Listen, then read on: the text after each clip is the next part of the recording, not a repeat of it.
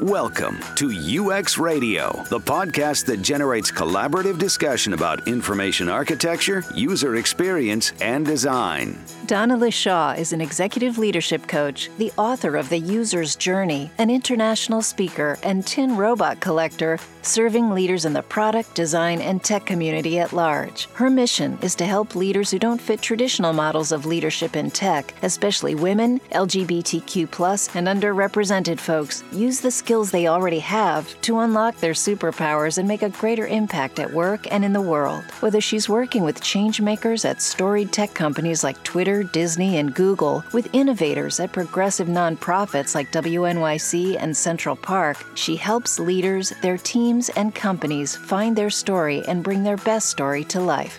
Here are your hosts, Lara Fedoroff and Chris Chandler.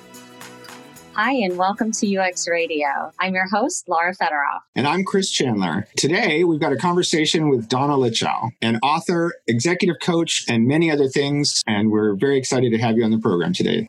Thanks, Chris. Hi, Lara. Hi. Donna, I was wondering if you could start off by giving us a little bit of your personal history, your sort of journey, how you got involved in UX to begin with, and anything you'd like to share with the audience. I got into UX, I think, before we knew what UX was. I have been working in the tech world since probably 1996 or 95 was the time I built my first website back in the early days of AOL and HTML3, and I think it was before animated GIFs came out. That was momentous when that happened. And I spent years working with startups and corporations on the in-house side, on the external consulting side, building websites in New York and London and kind of all over the place.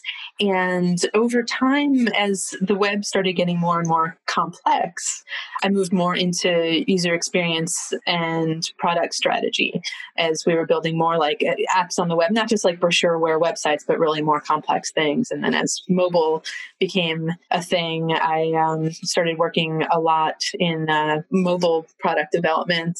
So I guess that's how I got into UX in the early days. In the 90s, my job title was always something made up like webmaster or information architect. And then that evolved and that changed over time. But yeah, I was always interested in really just exploring and tinkering with new technologies and new things and seeing what we could do with them and bringing information out to the world. And that was a big thing. I will say along the same journey, I was a filmmaker, specifically a documentary filmmaker. And my interest was always talking to people and uncovering like really cool things beneath the shadows of the everyday. And so eventually over time, after working in tech for a long time, when user experience became more of a thing, for me, it was kind of an aha moment of like, oh, I've already been doing this. I know how to talk to people. I know how to uncover the cool things beneath the surface. And I know how to then construct a story out of what we're building. And in the case of film, you're making a film, but eventually with product development and web and app and software development, it was, okay, let's build a product that has that story as well. And so what would you say is the hardest thing about telling a really good, compelling story? So the hardest thing about telling a compelling story is, and this is something I didn't learn early on in film school, unfortunately, I learned it much later, which is the hardest thing about telling a compelling story is rambling and not getting to the point. And I do that all the time. So I probably just did that. But stories have a structure and there's a very clear, concise architecture to it. And the more concise you can be about how you present that story, the better. So, but sometimes we kind of go off on tangents and into details that don't move the action forward. And stories really are all about action and conflicts and goals and results. And so if you can stay on point, keep to that structure, it's a lot more engaging to people on the other end. Yeah, I just want to say what a revelation it was when I first heard you speak and read your book. I worked at Disney for 10 years, and there was an incredible story culture. And we in the digital group, right, we sort of stumbled our way around about how to use that story background to produce the digital products. So that was quite a revelation to me. I love your point about stories having a great having a standard structure, having a way of telling a story. I think you mentioned on Twitter recently that people should bring that diagram of narrative story structure to every meeting and to every encounter. So it's more than just building digital products, right? Yeah, it's more than digital products. And I think I learned that I don't want to say I learned that the hard way, but in the end, it's all worked out, because what happened over time as I went out on my own as a consultant 10 years ago, 8 years ago, as a digital product consultant. And what my focus was became really helping organizations and companies find the stories of the products that they were building so that they could build more successful, engaging products. And what I found over time, as I worked with more and more successful companies and people higher and higher up in leadership at those companies, is that they would bring me in and we'd start working on their product, and they were always telling me, hey, our products are kind of fine. That's not what we need help with. And I was often confused, because what they would tell me they needed help with was, one person said it really clearly one time. He was a leader at a fancy tech company, and he said, well, what's my story? Because, you talk about having the users be the hero of a journey and customers being the hero of a journey. And bluntly told me, like, I don't feel like a hero a lot of days when I come to work, and I come in and the director of engineering doesn't want to hear my ideas, or my team is a little deflated and I'm not sure how to support them. And I started hearing these things more and more. And it occurred to me that, and actually I think it came to a head one day where an executive at one company said something like, our story matters, not the user story. And I think I responded, no, your story doesn't matter. And I went home that day thinking, you know what? I don't think that's correct. I think your story does matter, but I wasn't sure how to help people really figure out the personal side of working in tech. And I had worked with an executive coach. So I knew that, like, what these people needed was coaching, but I just wasn't sure. When people kept saying, well, what's my story? I went on my own journey, essentially, where I kind of went out and figured out, okay, there's got to be a way to find out these people's story. And that's essentially what I focus all of my work right now. My entire business is really helping leaders find their own story and helping their teams and organizations find their stories so they can all move forward and ultimately do the things that they're tasked with doing, which is typically putting products and services out into the world. But the ecosystem is bigger than just products. Stories are everywhere. Everything is a story. And I do think it all comes down to that clear architecture in terms of, bringing that diagram to every single meeting. I mean, every meeting I ever have with a client, we're uncovering the story of either the conflict they're having that day at work, or, challenge they're having with someone, or something they want to accomplish at work and they're not sure how, or just their general superpowers and kryptonite. And it's all a story, and it all still comes down to that architecture. So, there are times when I feel like I'm a little bit wacky, but, saying everything is a story, and that diagram will help you solve any problem ever. But I keep coming back to it. It'll help you solve any problem ever. So what's an example of taking an executive from zero to hero? I like that, from zero to hero.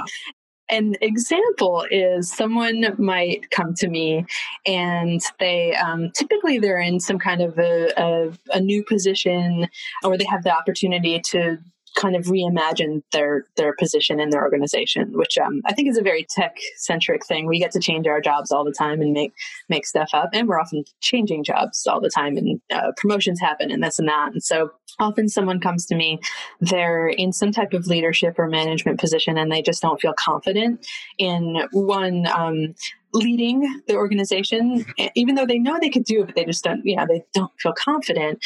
And two, they're often a little fuzzy on what their job should be. And I think that's, again, also a tech thing. A lot of these jobs are changing all the time. And just because you got a promotion doesn't mean there's like a checklist and a clear roadmap of what you're supposed to be doing.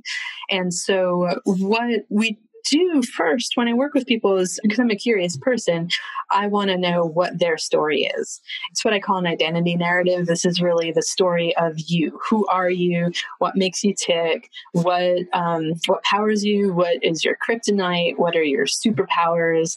And what do you want to accomplish at the end of the day? And so once we're clear on that, that becomes almost a roadmap and a guide of how they can go forth and accomplish anything. And a lot of this mirrors the product development work that I previously did, and I sometimes do with my clients as well. It's that for a product, that's what I call the concept story. That's really that core story of who you are or what a product is and why it matters in the world. Then once I'm clear on what their core identity narrative is, then we start plotting journeys. And what's cool about that is we get to use the same techniques that that all of us are familiar with. And I know listeners here are familiar with the user-centered design approaches, design thinking approaches, agile, lean, whatever you want to call these things. But the general idea is that we come up with a vision of where you want to go. And then we come back to the beginning and figure out what are all of the hypotheses that we have, what are all the requirements that we need, what is super risky or scary that we should test right away, and how do we move forward in a way that we're constantly collecting data to make sure that you're on the right path and not spending 6 months doing something that was a complete mistake. Yeah, that's essentially the gist of it. And then because I have a design background and a tech background and a product management background, we whiteboard when we can. If we're remote, I make people stand at their wall and with Post-it notes and big flip charts, or if they have a whiteboard, we could do that. Or if we're co-located, we'll jump on a whiteboard, and it's very tangible, very visual. And the idea is we prototype what we can in the room in a session, and then in the 2 weeks in between when we meet and then when I'll see you next, you're going to go out and prototype some more and collect data and make sure you're on the right track. So it's essentially a design project, which is pretty fun. That sounds amazing. I want to pull out so many follow-up questions to that, but the first one I want to pull out is you started, and it's something you talked a little bit about on Twitter recently, which is the confidence. Right. So we've had conversations before on the show about imposter syndrome and about the people not feeling like they're adequate enough to apply for a job. But normally when we have those conversations, Lara and I, it's been about beginners.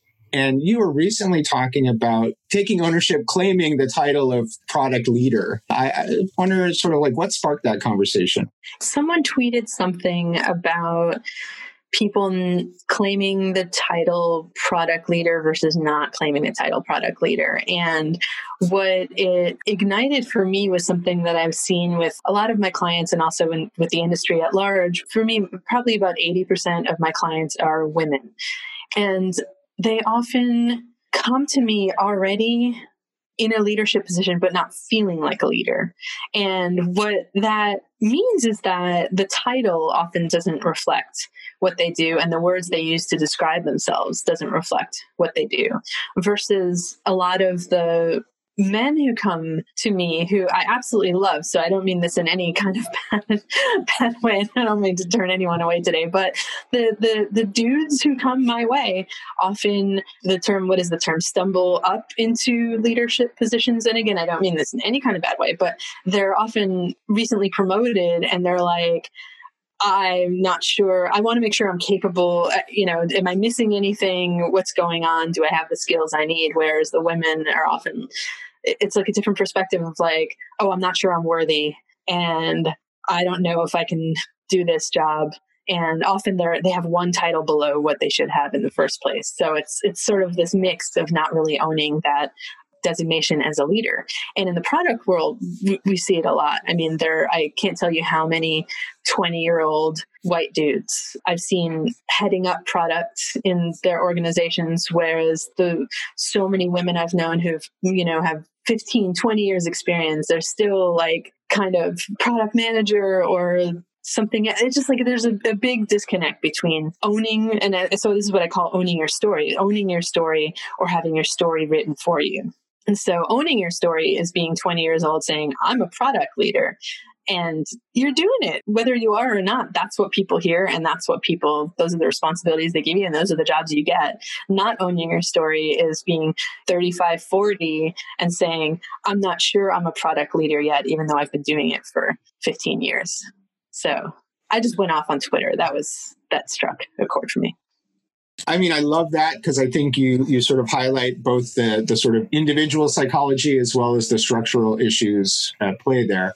So owning your story, what's the first step to owning your story? If you had to say one thing to all the people who are already product leaders out there that don't know it, what would you say? And that's a great question. I think the first step to owning your story is first finding your story. And that, for me, because I come from the background that I do, it has to be data driven. Okay, there's a little bit of aspiration and a little bit of data there. So, for example, when I wrote I'm now going to call it my first book because I want to write another book. So this is where stories start, right? Now I'm saying when I wrote my first book, that's me convincing myself that I'm going to write a second book.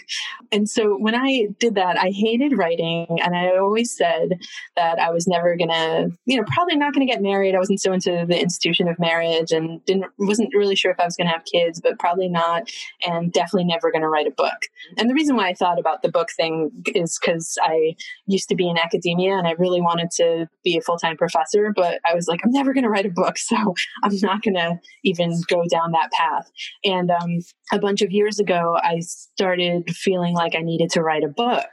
I was doing my story mapping workshops and keynoting around the world, and people kept asking me in these workshops, is there a book I can read about this? And I never had that book. And so I started feeling like I needed to write the book. And what I started doing was saying, I'm writing a book. And I just started putting that out into the world. And once I did that, it happened, so the first step, it could be, that was a little bit aspirational, but it was also, I was going to do it. I'm an author, I'm writing a book. And then people started calling me an author while I was writing the book. And there's a little bit of imposter syndrome there, but when I thought about the data, I was like, well, I am technically writing a book. So I am an author. I'm not a published author yet, but I'm an author. And so the stories, it's a mix of aspiration and data, but they're things that you can check. So I'm trained as a Gestalt coach, which is an offshoot of Gestalt psychology. And there's this concept in Gestalt psychology. I know it comes up in design a lot with like placement and other things, but that's kind of the tip of the iceberg. The stuff that I care about is how the brain functions and understands experiences in the world. And so what Gestalt psychology says is that to fully understand any experience, you need to look at what you think about it. So that's in your brain. You need to look at how you feel in your body. And so those are feelings, but often they'll uncover what's at the core of it, which is how you feel in your heart, the emotional experience you're having. And so if you think about a statement like, I'm an author, as a prototype, you could say it out loud and then run a quick rapid experiment and see, okay, what did you think? Well, I'm not sure if I'm an author. Okay. How did that feel? Uncomfortable. How did it feel in your body? It made me very jittery. And then that's a prototype and that you can then test over time. 3 months later, okay, how does it feel? I'm starting to feel a little more calm as I say this. And so that's really the first step to finding your story, is to figuring out whether it's aspirational or existing. Yeah, what is your story? The one thing in terms of confidence that I find with the leaders who I work with is that in terms of data, we can mine your past experiences at work and figure out what makes you tick and what successes you've had, and then uncover your story that way, so that it's not just you saying, yes, I'm a leader. How does that feel? Terrible. Okay, great.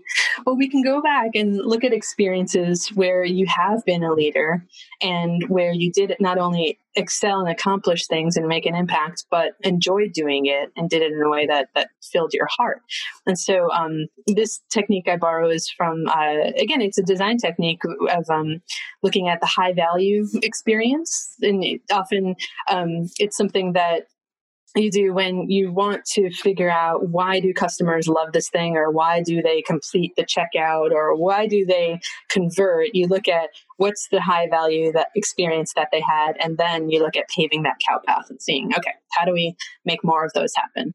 And so, yeah, the best way to find that story, I find, is to go mine your past, look at data, and see, okay, what is your story?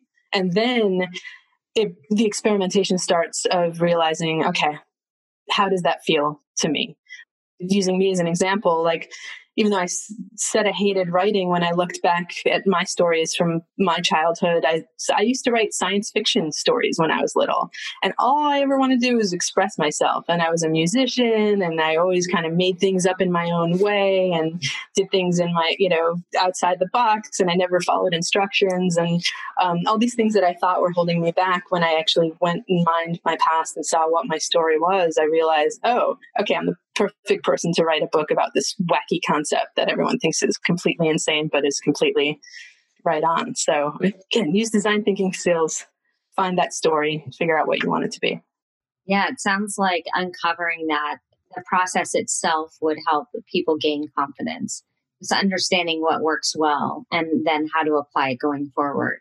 It is. And it's a common technique that, I don't know if you've ever taken any like strengths profiles or done anything through maybe HR at work, or if you've worked with a coach, and there are like ways to uncover your strengths and see who you are that exist. But what I find is that when you have a story to attach those strengths to, then it becomes more real to you. And you not only own it, but then you see how to apply it in the future. And so when I get a piece of paper and they're like, yes, you're very analytical, like, I don't know what to do with that. And then, someone asks me, what are your strengths? I'm very analytical. Like, no one needs to hear that, but yeah, when you have a story, you can more likely feel it, own it, and then transpose it to future experiences. I have been really struck in the conversation talking about your background coming from film, but the other word that you keep using is data. So it's interesting because that's something I think all the time, being located in LA, I will say, right, that there's a traditional and long-standing disconnect between the technology, digital industry and the entertainment industry. And one of the things, you just helped me put my finger on part of it, a script is something that's eventually done and finished. You've got control, you can manage the whole thing, but your digital products are never finished, really. And so like that feedback loop is something you really don't get in the film world as much. Well, you do with TV shows, which is fascinating. So with movies, you don't. And I think that's why certain movies come out and where people are like, oh my God, how did that ever go from a script to production and then out into the world? Because that is so bad. But what you see, I think the benefit that TV shows have, I love thinking about Parks and Rec as an example, one of my favorite TV shows. And they've got both down over time, which is the story arc development. So that's like the equivalent of our user journey. And then character development. That's like the inner workings of the character and what's their story and how are they showing up in life and where are they going. And in their first season, Leslie Knope was the main character. And apparently people hated her. And the show didn't really do that well. And like the general consensus was that she was kind of annoying. And it was unfortunate because she was the main character of the show. And I think it was a half season. So they were even luckier. They got to do a half mini season. So the writers were able to go back to the drawing board and really think, all right, what's wrong with Leslie? How do we make her, I want to say more likable, but that's like a double-edged sword when you're talking about a woman in leadership, which is like, how do you make her more likable? Oh my God, make her smile, So luckily the writers were not thinking in terms of cliches, like make her smile, make her friendlier, but they went back to character 101 and were able to say, well, what are her goals? Like what motivates her and what gets in her way? And those are the building blocks of a good character.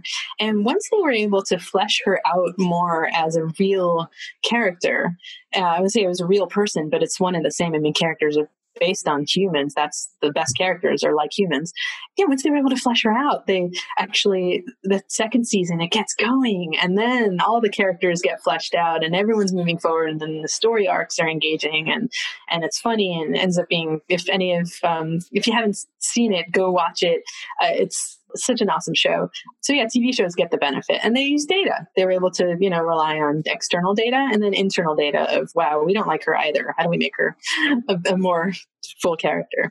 That's awesome. I love that show too. Speaking of leadership, what do you think makes a good leader? That's a good question too. I think what makes a good leader is knowing your story. So that's who you are, what powers you, what does not power you, what gets in your way, where you want to go. And then using that story to move everyone you work with and everyone you engage with. So people you work with and then people externally and your customers, your universe, whoever is part of your universe, using that story to move everyone else forward, which often then involves helping people find their stories, the people who you work with, and your customers. So that's the world that we come from, helping customers find their stories. And big picture, it trickles down into ultimately building your business as a story as well, making sure everyone is clear on what they're building, why, how, and how it's moving everyone forward. And that's something, Chris, you brought up Disney. That's one of the ways that I originally got interested in the leadership topic was looking at companies like Disney and trying to reverse engineer, well, how does story trickle down throughout the entire company there? And it came from Walt Disney in the early days. He was a storyteller and a story mapper as well. He was very into the architecture of stories, and that's the company he built. It had a very clear story that was ultimately all about him and what he wanted, the impact he wanted to make in the world. So yeah, know your story, help everyone find their story, help your business find its story, and move that story forward. I don't know that Walt gets enough credit for inventing the idea of a storyboard, but that I think of as the critical innovation, right? In the way that he was able to sort of get the story out in outline card format with sketches and everything, but as a way to arrange that linear story collaboratively in a group. And like I said, I think that's the technique I'd used the most before sort of branching out as other people like you started connecting the dots.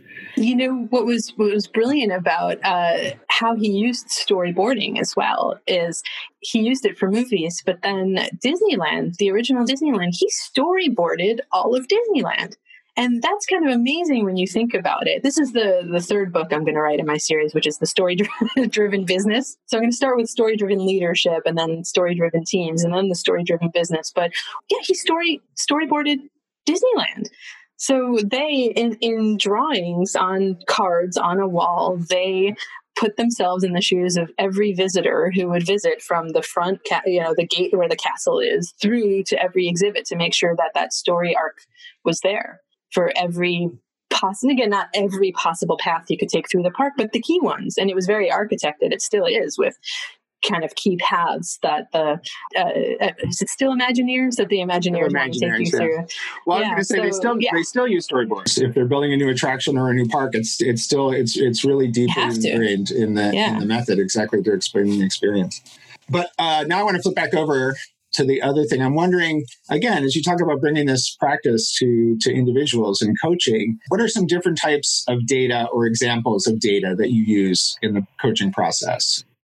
One example of data is, imagine you're someone who is kind of quiet at meetings, but you're the team lead and you feel like a failure because you shouldn't be quiet at the meetings that you're running. And so you feel like a terrible manager, terrible leader, and like, this is really no good. And possibly, your manager has said to you, hey, you should speak up more. And everyone keeps saying, you should speak up more. So if we're using meetings as the canvas to run an experiment, it could be reverse engineering what's wrong and what you really want to accomplish in a meeting. So is the goal to speak up in a meeting, or is the goal to move your team forward and make sure that they're clear on what they're supposed to do after the meeting so that you're moving your project forward?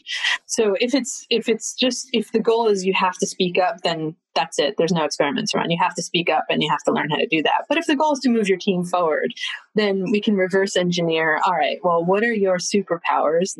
Base that on your story that we've already identified. And how might you apply those superpowers in a meeting setting? And so let's say you're someone like you're shy, you don't really want to speak up, but you're a researcher at heart. I mean, a quiet, introverted researcher, but it means that you ask really good questions because you're a curious person. And so if that's something that we uncover might be something that you can apply in a meeting setting, then the experiment would be, and this is when I do this with clients, I don't author the experiment because then I'm telling them what to do. And there's a lot of resistance there. And I don't want to tell people what to do. But also there's so much neuroscience and psychology that says that people don't want to be told what to do. And so I'll have them come up with an experiment of, okay, how can we test out, could your research superpowers be something that empower you during a meeting and move your meeting forward? And so you might say, okay, well, all right, next time I run a meeting, which is tomorrow, I'm going to sit back and I'm going to chill out and not stress out about speaking up. But anytime I'm confused, or anytime I'm curious, or anytime I'm not sure what our next steps are, or anytime I'm wondering if everyone in our meeting understands what we just talked about, and anytime I want to be clear that anytime I want to know, do we know what our next steps are and what are we doing next? I'm just going to ask the question. I'm not going to wonder in my head, but I'm going to ask the question. So that's a really quick, easy experiment you could run, and you don't need even 2 weeks to do it. You just do it the next day, and you see how it goes. And usually you don't need to adapt those experiments much past that, because you do it once and you're like, oh, well, that was not so bad. Okay, I could do that again. And sometimes you might run the experiment and realize, wow, I hated that. Okay, let me try something else. And then you think of another experiment to run. So that's an example. It's almost like using real life as a canvas for testing things in the wild. I'm going to change the topic over a little bit to the recent craziness in the world. And you talked in one of your recent blogs about remote meetings and facilitation and navigating your way through that. And one of the things that you pointed out was around balancing engagement and accountability. And I wonder if you could talk to that a little bit. For teams who have not been remote, but who are now remote. I mean, that's something that's been coming up a lot. Probably half of my clients traditionally, and it increases every year. Now it's 100%, but half of my clients traditionally have been working at remote, like completely remote distributed organizations. And so they've had a lot of stuff already figured out, but there were always these challenges that would come up where, how to put it, like they would sometimes rely on Slack too much. And everyone was so afraid of FaceTime and bothering people with meetings that they would over-index towards Slack. And it ended up like there were certain things that would have just been easier as a 5-minute conversation. And so it might be like there's someone who's working for you and you're not sure if they're getting their work done on time. You're not sure like what's going on. And there's a lot of ambiguity there. And so what I found for those folks is that they'd often realize, okay, sometimes a quick call and often they start doing it by phone too, just like a quick call, quick check-in, or maybe a 5-minute stand up with, this person every day or whatever it is would help that. That's what I found with the remote folks who have been doing it for years, but bad things happen on Slack. And I know it happened last year, like that company Away, the suitcase company, like there's some crazy shit that happens on Slack that really should not happen on Slack, like very important memos that get leaked to the press and things that really should have been an all hands meeting and a discussion and a conversation that's facilitated by a professional. And, that's something that comes up, and to sort of tie stories into it, it's like, there's so much room for interpretation with written word that if it's more complex, the meaning gets lost in something like Slack. And I say Slack because email, no one wants to use email. So people are using email less, but then on Slack, I think the stories often just get misconstrued and transformed to things that they're not. And for the folks who are suddenly remote, that's tough, because I think working remotely as a company is a cultural thing that organizations have had a long time to develop. And you can't just change the culture of a multinational corporation like that. And so it is something that I do think people are struggling, which is adapting to being remote and figuring out, all right, what is our mode of communication and how do we want to operate as a team? It's almost like you're going back to the drawing board and figuring out your team code and your team superpowers and how best to function. But it's important because it is a new context and a new way of working, and you do have to go back to the foundational stuff. Yeah, that's a really great point. I think that in some ways, right, the digital tools remove too much friction. I don't know that everybody had this experience, but I've heard a lot, right, of people saying, wow, it was so easy for us to go remote. We didn't realize it, but one day we're not remote, and then the next day we are. But because of that, I don't think people really necessarily have taken the time to think through some of those important distinctions, right? Makes me think, right, that people should have some sort of thoughtful process about what conversations do we have together over video, what conversations do we have or don't have in Slack, which I think is a great point there, versus email communications. I don't think anybody really, the channels just all blur together. And so people haven't really thought through the different implications of the communications. Yeah, and I think what's really important in what you just said is that if something is really easy for you, it doesn't mean it's easy for everyone. And that's where I think it's really, really important for leaders in any organization to be on the pulse of the people working there, to constantly be finding out their stories and what's really going on for them, because that's one story that you could assume applies to everyone. And then you can contrast that to what I'm often hearing on the ground from folks is they're struggling because their kids are home, or they're not sure if schools are going to close again, or they're struggling because they live alone and they're getting really angsty and cabin fever and it's driving them crazy, or they're feeling guilty because they live alone, they don't have kids and they should be working 12 hours a day, or they're feeling guilty because they have kids and they can't work even 8 hours a day. And so there's a lot going on under the surface. And I do think the most effective leaders are constantly checking in with folks and seeing how they can support them. On the flip side, the folks below, it's a lot of work, but you can speak up. It shouldn't be on the people down below to speak up all the time. You want to be checking in, because even if things seem okay, a lot of people, they're adjusting, but it's still, now that we've been doing this for many months, there's a lot of stress I'm finding, and stress, the neuroscience behind stress is people just don't perform at work optimally when they're stressed. So you're not getting the best work product. So ultimately this does impact the bottom line, and it's worth seeing how to support people. And sometimes all people need to do is just vent and talk, and then they feel better, because this virus is not going away anytime soon, unfortunately. So we can't fix the situation, but we can at least let people just, process it. So Donna, after you write your series of books, what would you say you would like your legacy to be in our industry? I get this often when I give talks or when people read my book or blog posts. I love it when someone comes up to me and says, I hadn't thought about it that way before. That's kind of cool. I want to go try that. I love making people think differently. I mean, it's a little, cliche, and that's what Apple turned into marketing slogan, but I love making people think differently.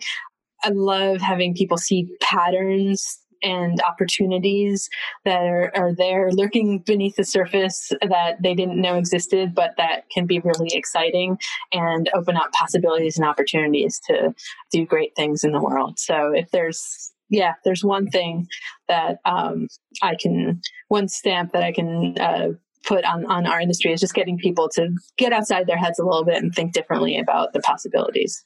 That's great. Let me just ask you, what's the best way for people to get in contact with you or find out a little bit more about your coaching services or follow what's going on with Donna?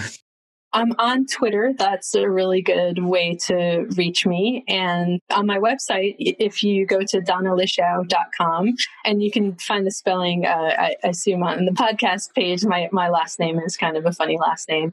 But if you go to donnalichaw.com, I've got a story mapping worksheet that you can download to find your story as a leader. And that's a really cool exercise that I do with clients, and I give it away for free too, because I like putting things out there. And I did that before I decided I was going to write another book. I figured I'm just going to give it away for free. But you can download the story mapping workshops to find your story as a leader.